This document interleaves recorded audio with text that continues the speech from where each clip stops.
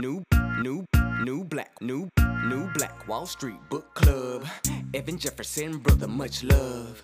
Educating, elevating, because in knowledge is the power and we'll never give it up. Literature is for the masses. Where to put your money down, now how to watch your assets. Yeah, uplifting others is a passion. My brother Evan, he will turn it into action.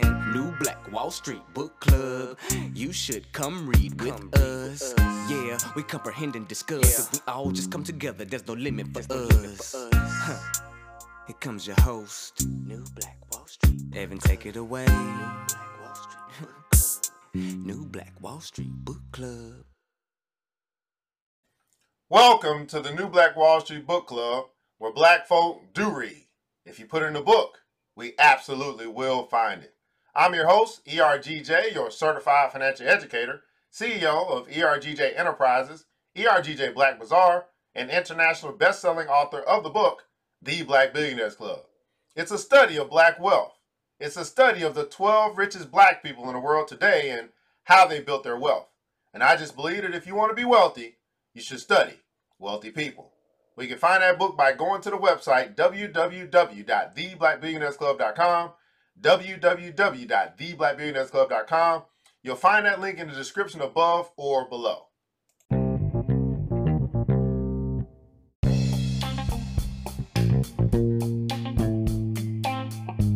Our daily motivation for African American success, and our title for tonight is The Today Show. Our title for tonight is The Today Show. And our quote of tonight comes from Bryant Gumbel, the morning news host, who says this: "You never know which key unlocks the safe." Everybody put in the console, you never know. You never know which key unlocks the safe. You never know. And today's passage of the day. Today's passage of the day, let's read. Success can be achieved by only by those willing to persevere beyond the point where the majority stop and turn back. Success can be achieved only by those willing to persevere beyond the point where the majority stop and turn back. Few of us realize how long it takes in the early days to succeed in an extraordinary way. There are difficult steps to be taken. A story is told of a scuba diver and fortune hunter who spent 14 years searching for a sunken Spanish galleon off the Florida Keys. Each day, the crew kept looking for this elusive ship. Many wondered if they would ever find it or if the ship was even there. The captain of the expedition had a motto that kept the crew inspired: "Today's the day." Everybody put it down, so today is the day. Today's the day. He had t-shirts and signs printed bearing that maxim. Then one day, today was the day. The crew found the sunken treasure, turning each crew member into a millionaire in the process. Anita Baker, the talented female vocalist, was turned down by numerous record companies and reduced to tears before she signed on with Elektra Records. But today is her day. A film producer, Matty Rich, made more than 100 presentations to potential investors before he secured the funding to produce his first movie, Straight Outta Brooklyn. But today is his day. And dancer and choreographer Judith Jamison began her quest for the bright lights when she was 6. Many days she danced on aching legs and bleeding feet, but today is her day. Today she is labeled America's premier dancer. Today is your day. Today is the day for you to take another step closer to your goal. Often it is just a single step that makes the difference. Often it is just a single step that makes a difference. Today is the day. And here is our affirmation of the day, people. Here's what you want to allow to take root into your heart, your subconscious. And then you grow and develop this thing by repeating it over and over and over again until it brings forth a harvest into your life. Repeat after me. today, and every day. I will continue to step toward my goal. Again, repeat after me. Today and every day, I will continue to step toward my goal. Let's do this again, people. It's time for the people in the back, man. We got to make sure that they know we serious about this thing. It's time to say it with some conviction. Repeat after me. Today and every day, I will continue to step toward my goal. Well, kings and queens, as you continue to step towards your goal, just know this. It is often just a single step that makes the difference. It is often just a single step that makes the difference. The Today Show. Daily Motivation for African American Success by Mr. Dennis P. Kimbrough. Daily Motivation for African American Success by Mr. Dennis P. Kimbrough.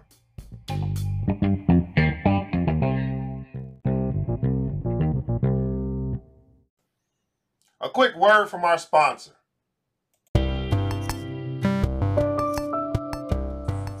Don't just buy black, decorate black. ERGJ Black Bazaar is the Afrocentric marketplace, and we specialize in urban home decor. Anything from shower sets to wall tapestries to duvet cover sets, you can decorate your entire home with original black art inspired gifts. Check us out at www.ergjblackbazaar.com, www.ergjblackbazaar.com. ERGJ Black Bazaar, the Afrocentric marketplace. We make group economics easy.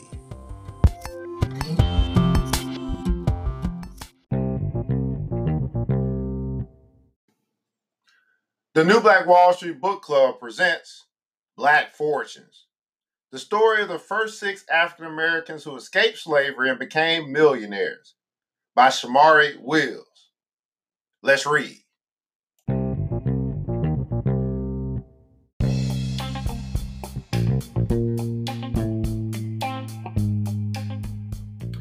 Well, my brothers and sisters, we're going to get right into the meat of our conversation here tonight, here on the New Black Wall Street Book Club. That was our appetizer. Hopefully got you ready to rock and roll, got you feeling pumped and, believing in yourself. That often it's only just a single step that makes a difference. And we're going to be continuing along in our journey into Black Fortunes, the story of the first 6 African Americans to escape slavery and become millionaires. And we are now into chapter 5. Okay, chapter 5. And this chapter's title is The Near Lynching of a Millionaire. The Near Lynching of a Millionaire. Now, I didn't check to see how long this is. It's very short. Well, should we do 2 chapters? Let's see. Let's do 2 chapters. Let's do 2 chapters tonight. Bring it, we're going to do 2 chapters, okay? Look like we're doing 2 chapters tonight. All right. So, our first chapter, chapter 5, The Near Lynching of a Millionaire. Let's read. This is back in July of 1863. July of 1863. Let's get it. Late one hot evening in New York City, a lynch mob made up of white men and adolescent boys marched down East 29th Street in Manhattan toward the home of New York's richest black man, Jeremiah Hamilton. They wore dingy shirts with the sleeves rolled up and leather boots and carried revolvers, rifles, clubs, and sharpened sticks. And they marched down the graveled street toward the brownstone where Hamilton lived. They bellowed out his house number, 68, 68, 68, and waved their weapons above their heads. Hamilton and his wife, Eliza, heard the chants reverberating through the walls of their home. Hamilton was perhaps New York's most infamous African-American man. He was ruthless Wall Street broker, lived in a brownstone in an all-white section of the city, and was married to a white woman 15 years his junior. His skin was the color of mahogany. He wore expensive gray and black suits and a wig of flowing black hair. He was referred to as the Prince of Darkness and Nigger Hamilton, as the newspapers cataloged his financial and social dealings in New York.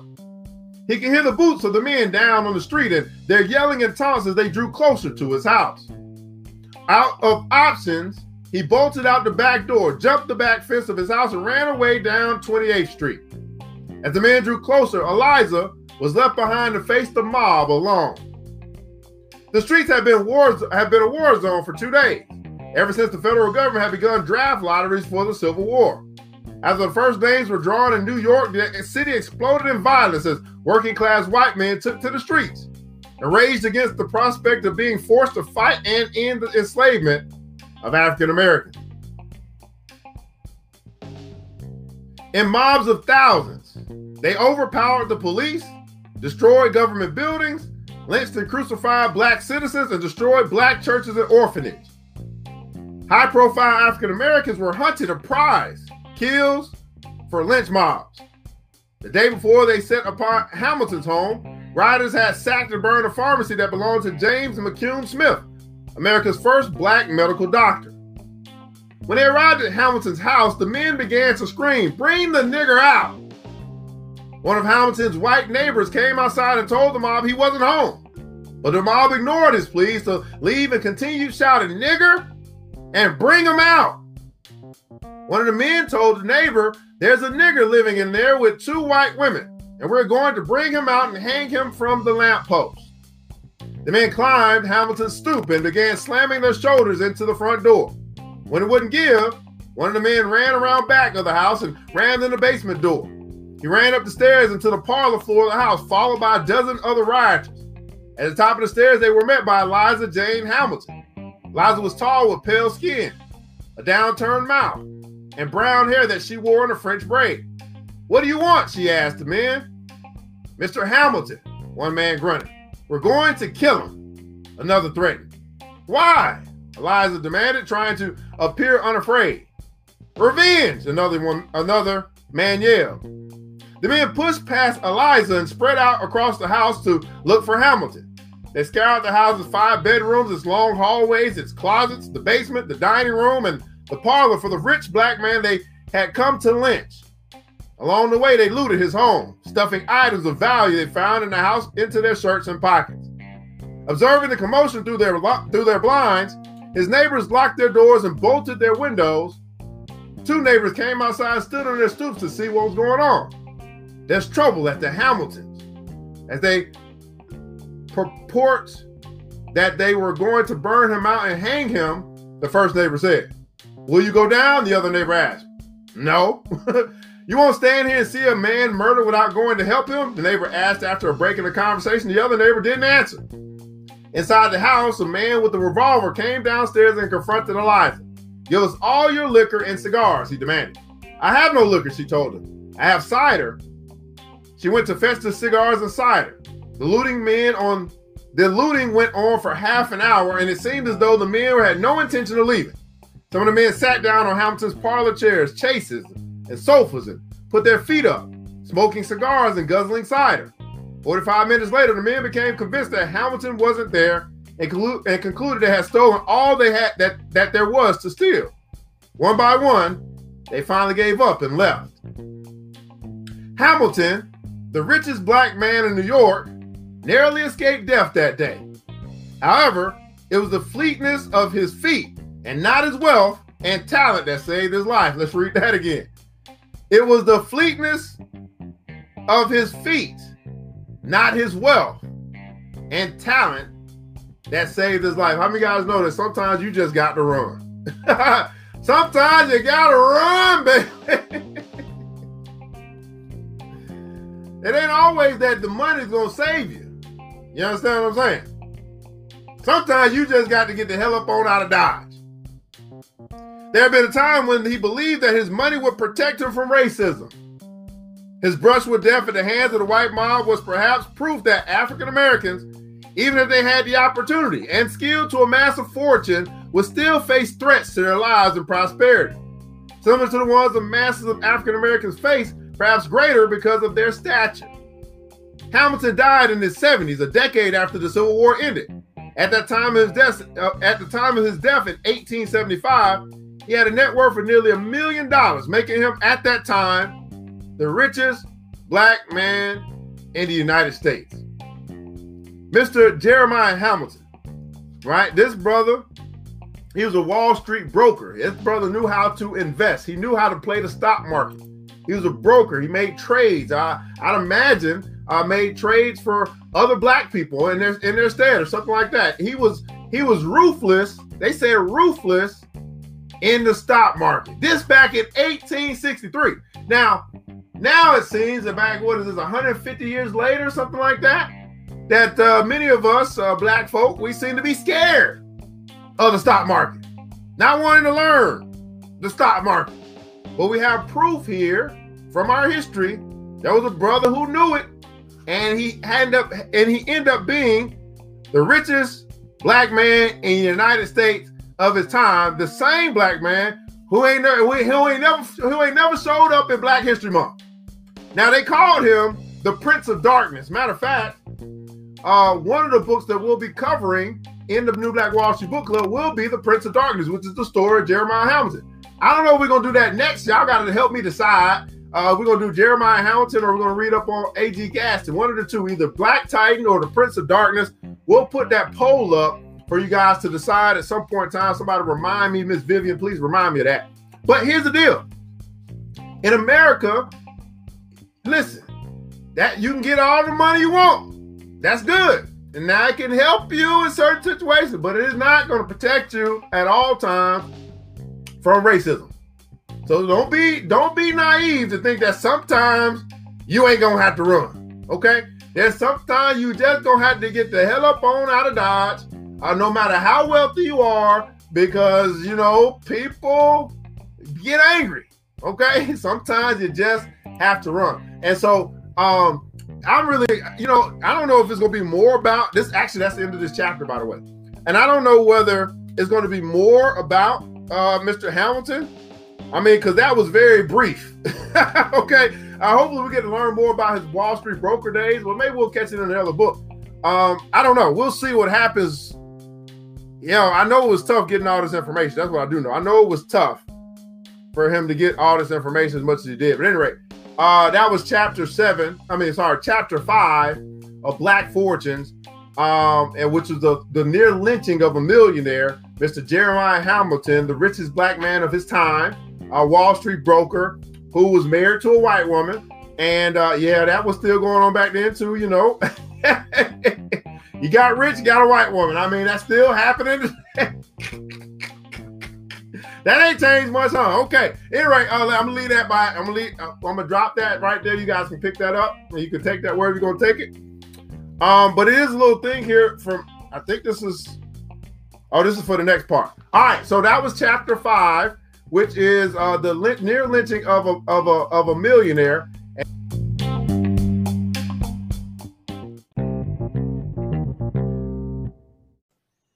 A quick word from our sponsor.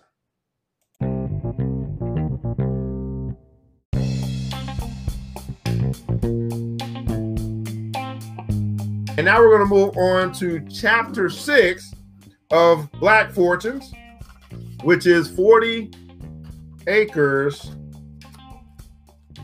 deferred. 40 acres deferred.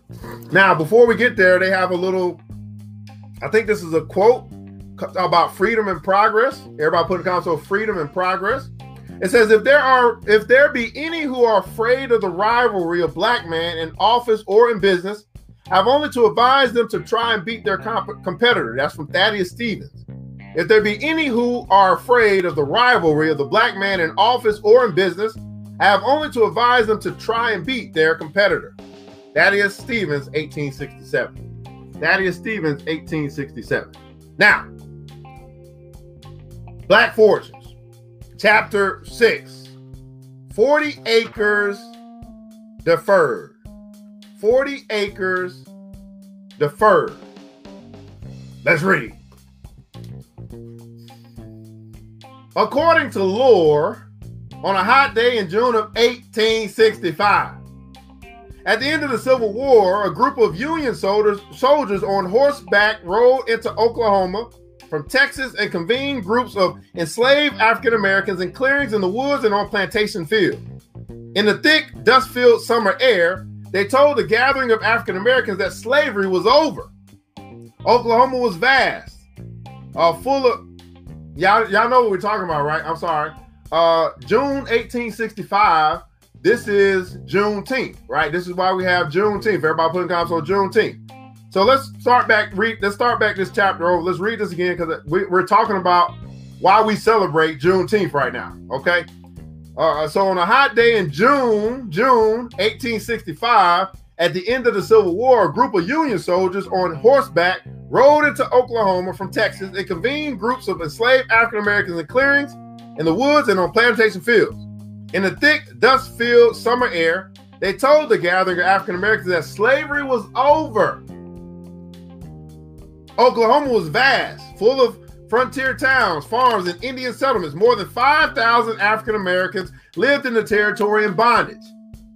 Despite what they may have been told, African Americans in Oklahoma would not be liberated until much later. They would not be liberated until much later.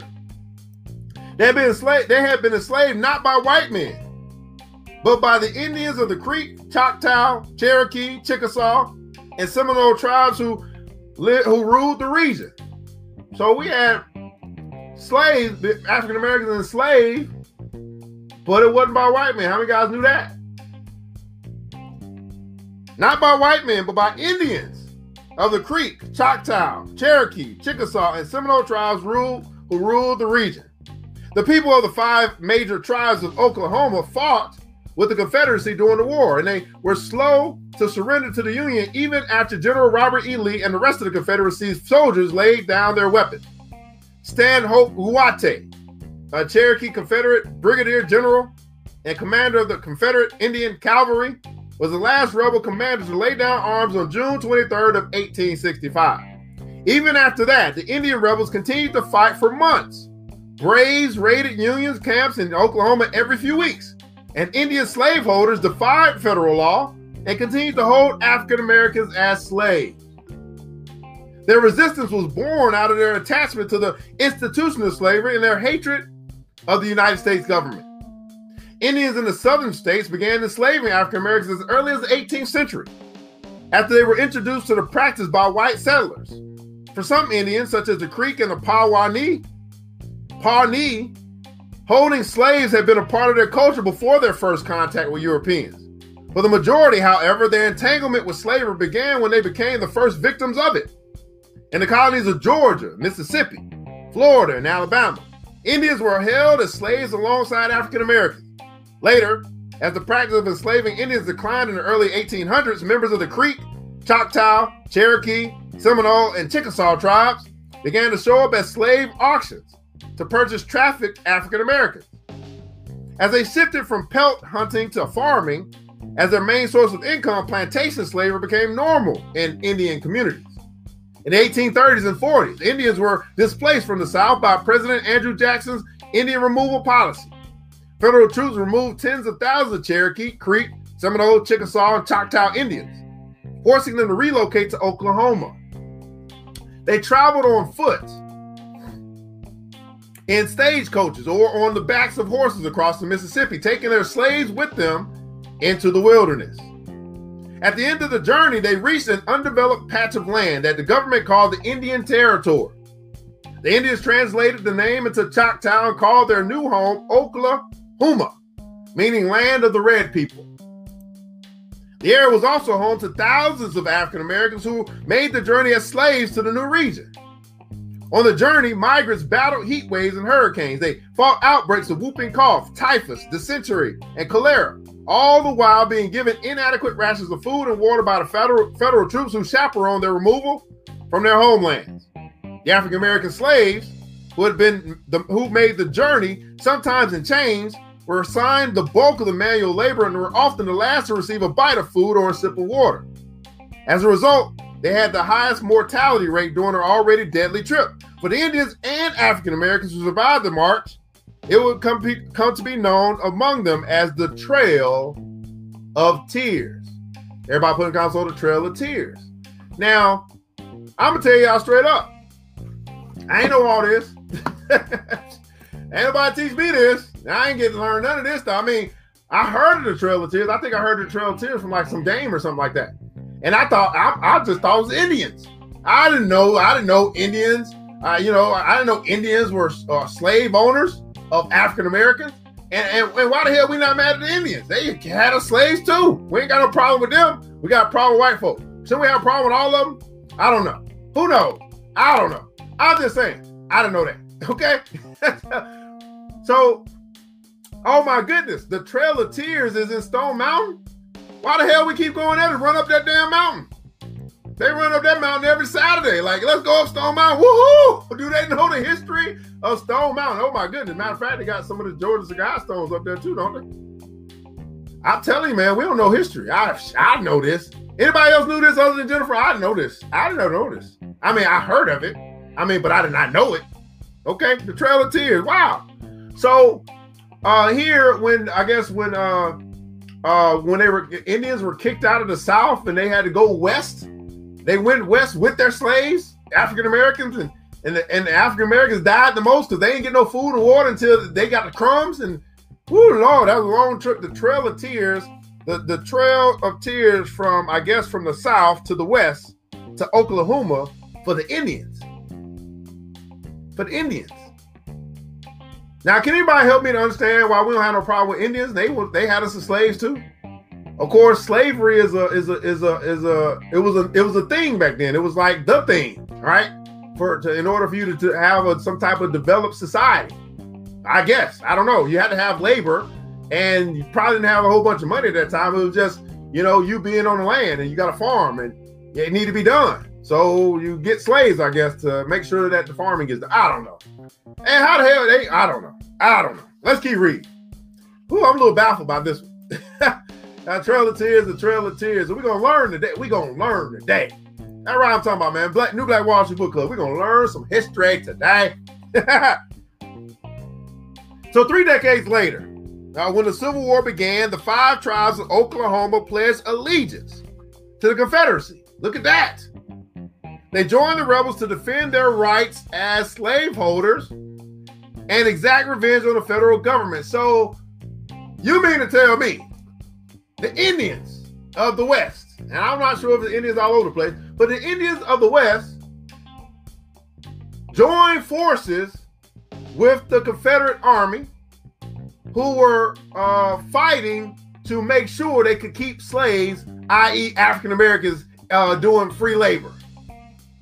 And we don't have no problem with the Indians, but we got a problem with white folk. You see what happens when we don't learn his? Now, I'm not saying you should have a problem with either one of them. I'm just saying, we don't ever talk about Indians when we start talking about slavery. I mean, matter of fact, maybe that's on purpose. Maybe, just maybe, the way it's set up, this whole societal, institutional programming, the way they got it set up for anybody to learn, for the most part, they go through the public school education system, is to make sure that the white man is the enemy. That seems to be what's kind of prescribed. As you grow up all your life, making the white man an enemy and fearing the white man.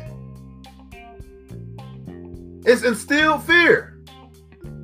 Just knowing that at some point in time, your brothers and sisters were in chains, we instill fear through education. Let me say it better this way. We instill fear into the hearts of men and women, people, period.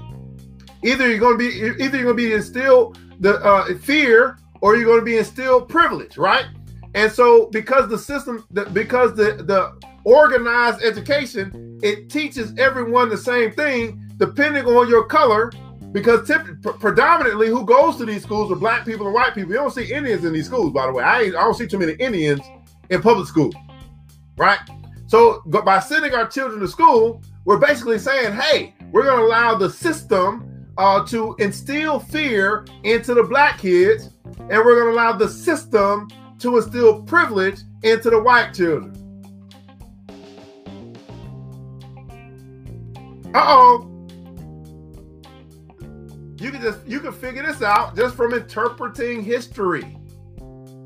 Now, how in the world are the Indians left out? How is that? We gonna learn today. As she said, that's part of the reason why Indians receive a monthly check.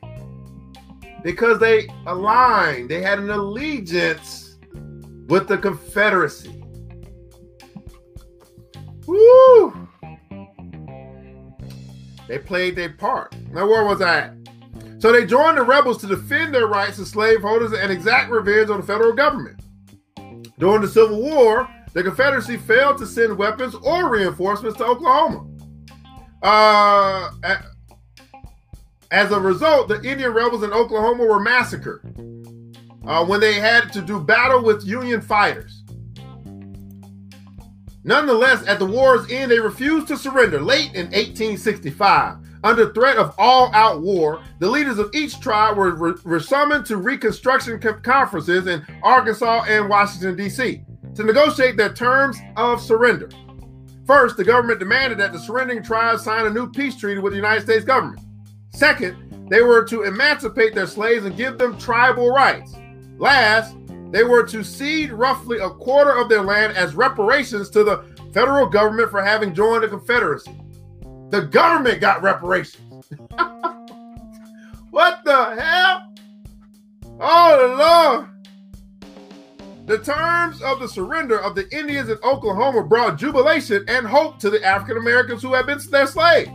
Slowly, at the end of 1865, more than 5,000 enslaved African Americans in the territory were set free. This is why we celebrate Juneteenth. You understand? It's important to understand like why some of these things even exist. Like we hear it, we throw it a dashiki. We Wakanda forever, but we don't even know what the hell it is. Why we even did? It's just a party to many of us.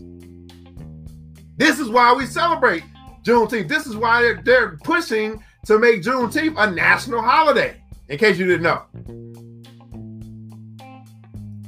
So slowly at the end of 1865, more than 5,000 enslaved African Americans in the territory were set free.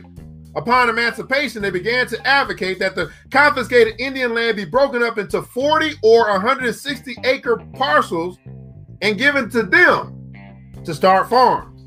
Some even dreamed that the ceded Indian territory could be turned into an all-black state.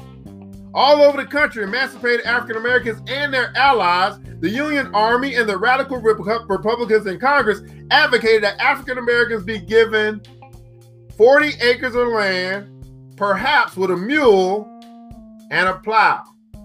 So this is where you get to understand the 40 acres and a mule. Now, I don't know about you. I done heard the stuff and the sayings, but ain't nobody ever really went through and just explained to me all this stuff. I don't even know where to find the story at. But I'm glad we read this book, right? So this is where we come into 40 Acres and a Mule. Now, I believe that Spike Lee, I think the name of his production company was 40 Acres and a Mule. And I watched all the Spike Lee movies, but I would just wonder, Mr. Spike Lee, no disrespect, Mr. Lee, but why? Never a movie about why you named your company that, and maybe a movie about the Trail of Tears, and maybe a movie? Maybe? I don't know. I guess we don't need another slave movie. But anyway, so this is the story. Really, we're just learning about Juneteenth. We're learning about 40 Acres and a Mule. We're learning about why we some celebrate it or why it's even a thing, right? Here's where the whole 48. Now, see, I did not know that. I thought 40 Acres and a Mule, I thought it came from I knew it was after the Civil War. I thought it was something that Lincoln did or something like that. I don't know how they even, now I know, but I didn't know before I know now. And I'm so glad I know now because we just choose to do what many people don't do. We choose to read. That's right. Here on the New Black Wall Street Book Club, Black folk do read.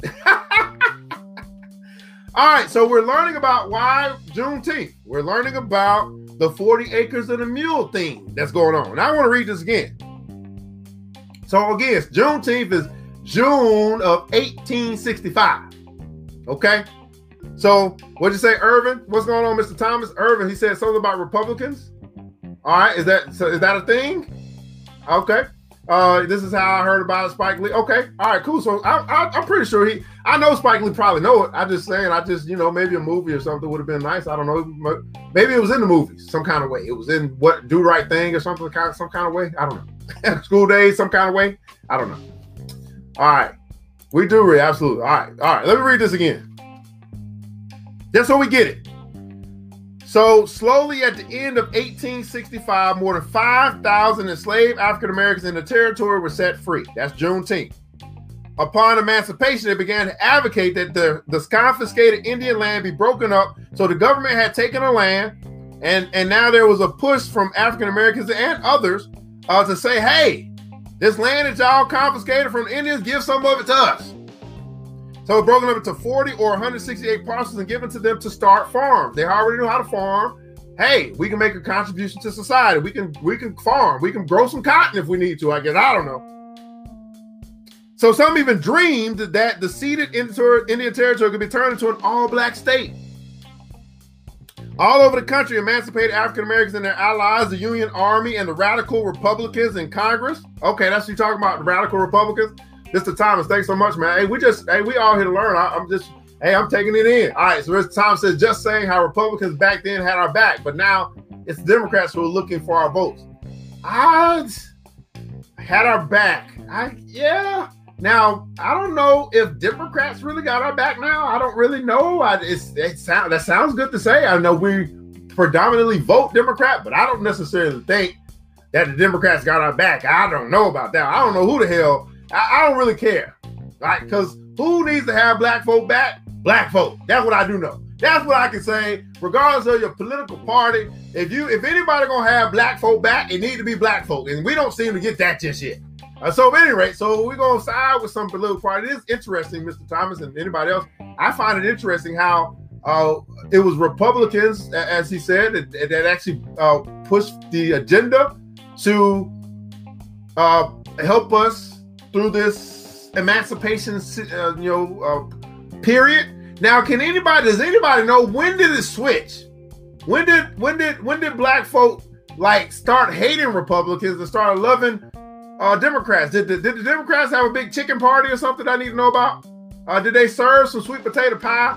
I mean, what the hell happened for the switch that we started hating Republicans and started loving Democrats? I don't know. That would be a great study. Who the hell knows that? When did that happen? When did that switch? When did that take place where we just started loving Republicans also? I mean, did they do a little dance? Did they show up at our party? Did they turn water into wine? What the hell happened? Anybody know? I'd like to know.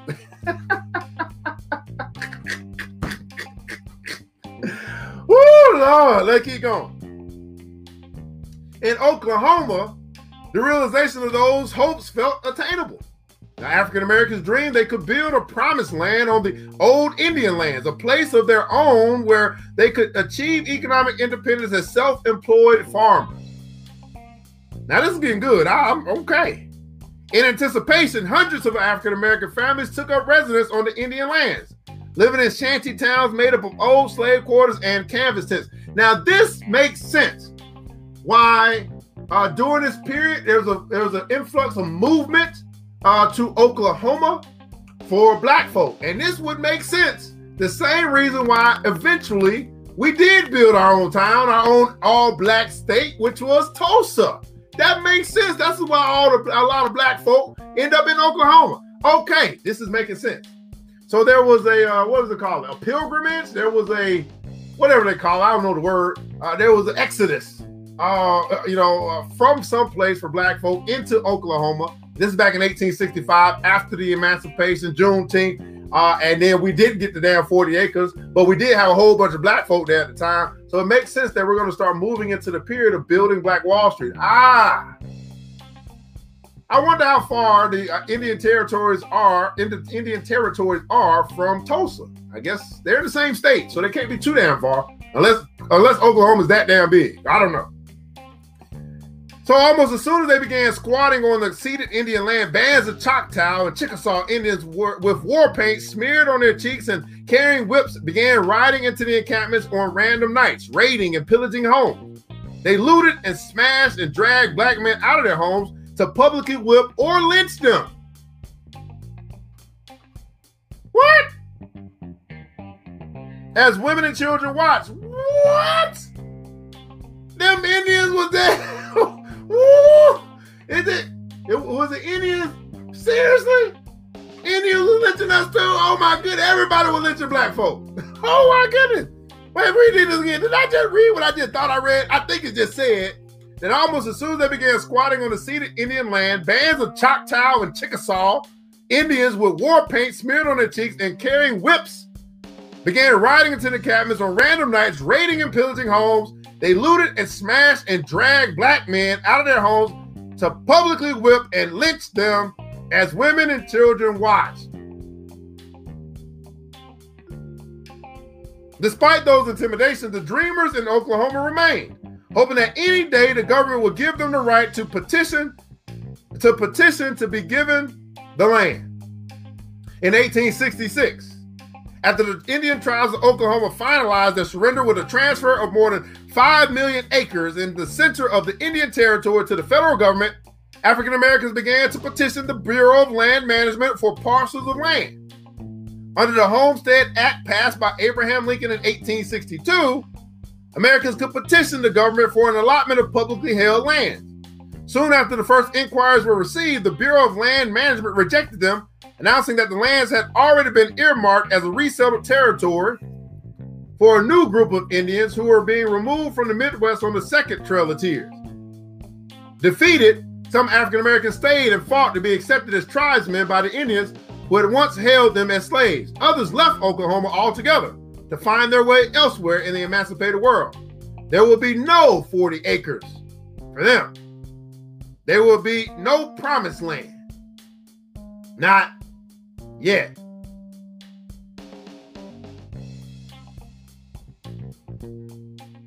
Chapter 6. Chapter 6, man. Every time say, have you heard about the $5 Indian? About the $5 Indian, when did that come about? I haven't heard. I don't know, man. I'm learning today. I know money. I don't know history. I'm trying to learn about history so I can know more about money. Okay. The party switched. Well, we in 1860 something now. All right, here we go. Terry Gregg. I knew somebody was coming up. Here we go. Terry Gregg. The switch began after the New Deal. Democrats really can be consolidating their issues with the rise of the Kennedys and anti-Jim Crow movement. After the Voting Rights Act of 1968, Nixon was elected in 1972. He was a confirmed racist who began his attacks on the black community using J. Edgar Hoover and declaring the war on drugs, which was actually a war on black people. Black people and Democrats are still fighting the Nixon movement, which is now transferred to Trump. Okay, we're gonna learn today, people. Monica said the original was the Democratic Republican Party founded by Thomas Jefferson and James Madison. All right, so it was a double party. Oh, it was this party versus what, like libertarian or something? I don't know, man. Whoo, Lord, this is why I be telling people, man, we just get somebody, really get a political person like that really know this stuff and really come up and start teaching people, man, they make a whole bunch of money. Just literally just teaching this history about this and this and this and this and this and this. But nobody be listening to me. When I be giving all these suggestions, man, you can just do that and you can make some money because hey, let's not kid ourselves, people. Teaching money and teaching politics is a big game. We learn that. We learn money in politics. Oh, game over. Right? But first it's going to start with us what? Learning history about money and politics in this particular society or any society that you live in. We learn that. We learn the history of politics, which I guess they try to do in civil rights, but they don't talk about the history of black folk in politics. They just talk about the history of politics. They ain't going to talk about this stuff. And then you learn about the history of money. Man, you was a powerful Negro. You're educated Negro at that point, man. Now you really dangerous. You become a dangerous Negro.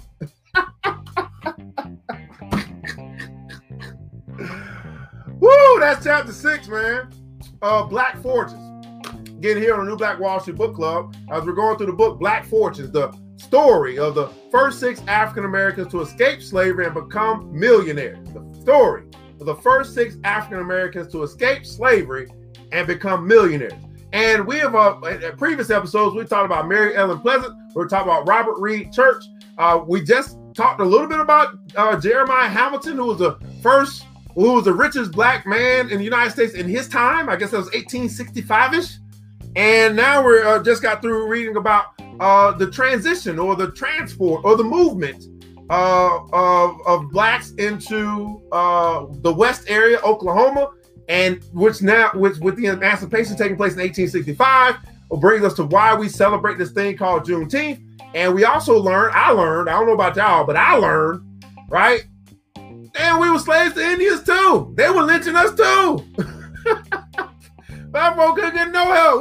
We've been by ourselves for a long time. That's why I keep saying we all we got. It's been that way. We've been all we got.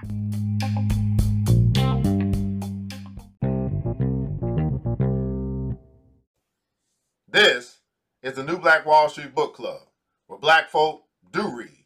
If you put in a book, we absolutely will find it. And I'm your host, ERGJ, your certified financial educator, and we invite you to join the Black Billionaires Club. Get connected with brothers and sisters who are serious about winning with money, serious about success, and super serious about helping you to accomplish your goals and to build your dreams. Check out the website at www.theblackbillionairesclub.com, www.theblackbillionairesclub.com. You can find that link in the description above or below. Make a decision to change the rest of your life. We'd ask that you would subscribe and support this podcast with a small monthly donation to help us sustain future episodes, to improve financial literacy within our community, and ultimately to help us to build the School of Wealth, to build an institution that will teach the next generation about money. And your small monthly contribution can make all the difference. Well, we want to say thank you so much for tuning in to this episode of the New Black Wall Street Book Club. We want you to remember this, that it takes a village, and it starts with us. Let's build as we climb together. We all we got, people. And thank God that that's more than enough. Until next episode, you know what time it is. Mr. DJ, hit the music. It's the New Black Wall Street Book Club. With your host, Evan Jefferson. It's time for us to go. Yeah. Now you ain't gotta leave the computer, but we encourage you to get out there and learn and apply all the things you learn at the New Black Wall Street Book Club. Yeah.